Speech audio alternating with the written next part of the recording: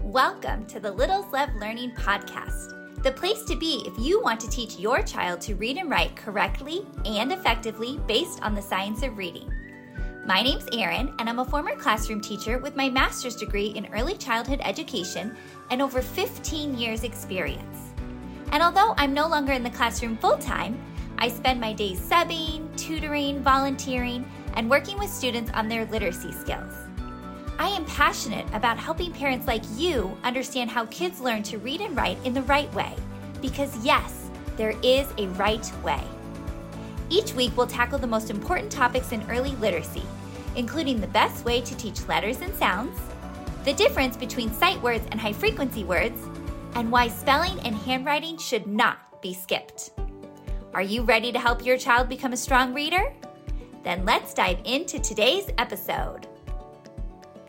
When you're teaching your child to read, it is so important to teach them the letter sounds correctly so that when they go to blend letter sounds together when they're reading words, they're going to be able to blend the sounds clearly to read the word. And when they go to spell, they're going to know those letter sounds really clearly so they can spell the word correctly. A lot of times what happens for parents and for some teachers is we add something called a schwa to the end of our letter sounds. When we're making a letter sound, we add an at the end, which totally changes the sound that we're trying to pronounce. So we want to make sure that we are very clear in how we pronounce the letter sounds. And today I am going to share with you a trick that's super easy that's going to help your little ones and you say those letter sounds correctly. In case you don't know me, my name is Erin. I'm from littleslovelearning.com. I'm a former classroom teacher. I have my master's in early childhood education, and I spend my time educating parents and other teachers how to teach kids to read correctly based on the science of reading. So this trick that I'm going to share with you today is super simple, but it's really going to make a difference on your child's reading journey because you are setting them up for success from day one. You are not going to have to go back and fix this problem when they're in first grade or second grade because you're going to make sure that you have taught them correctly from the beginning. So first things first, we are going to talk about the letters that represent vowel sounds. In our language, we like to teach the short vowel sounds first before we teach the long vowel sounds. And the short vowel sounds we have are a, I,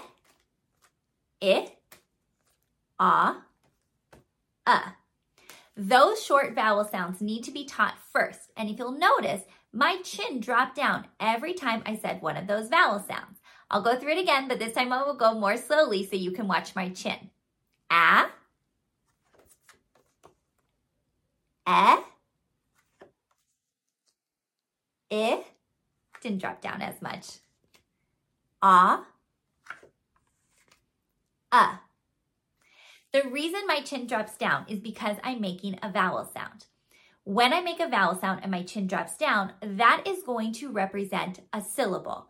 A syllable is a part of a word that has a vowel sound, and we can identify it when our chin drops down.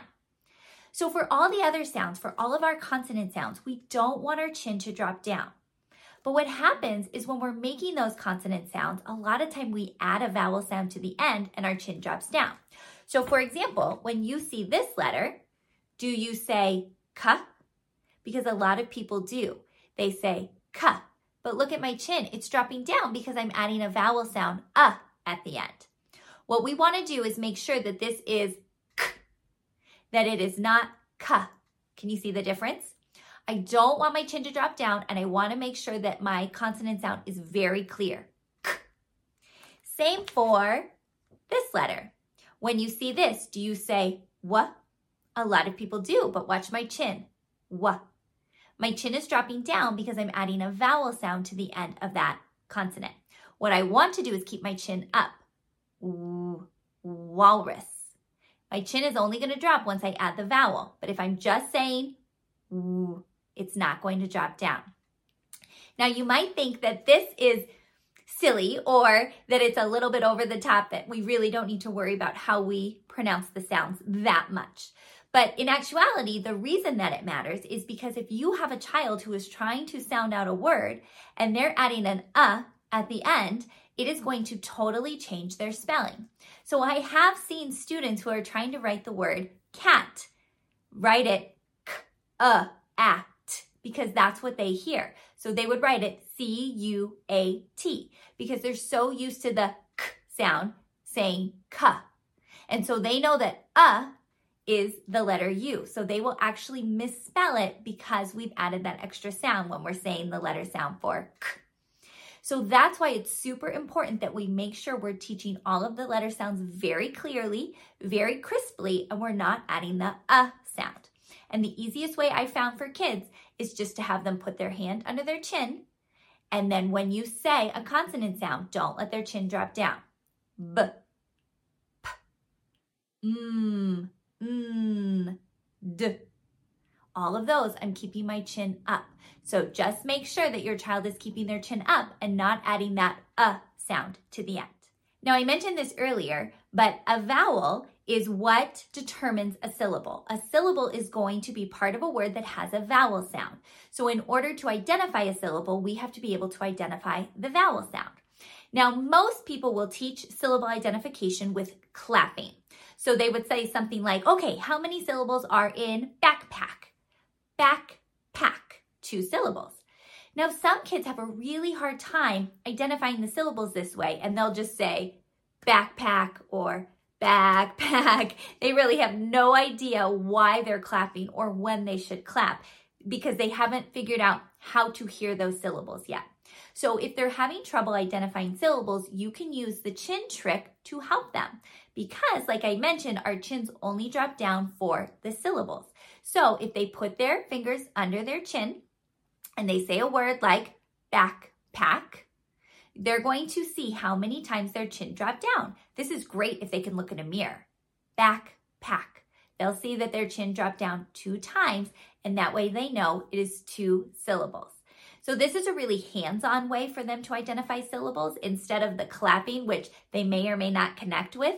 This is really hands-on because you're going to teach them that vowel sounds are the only sounds that make our chin drop, and you're going to teach them that consonant sounds, we're going to keep our chin up because we're going to say those sounds clearly, and they're going to have a much easier time identifying syllables because they know this trick. Oh, and one more thing. I do have a video all about how to introduce the alphabet to your child using a speech-to-print approach, meaning you start with the sound and then you are going to show your child the letter and talk about the printed letter's name.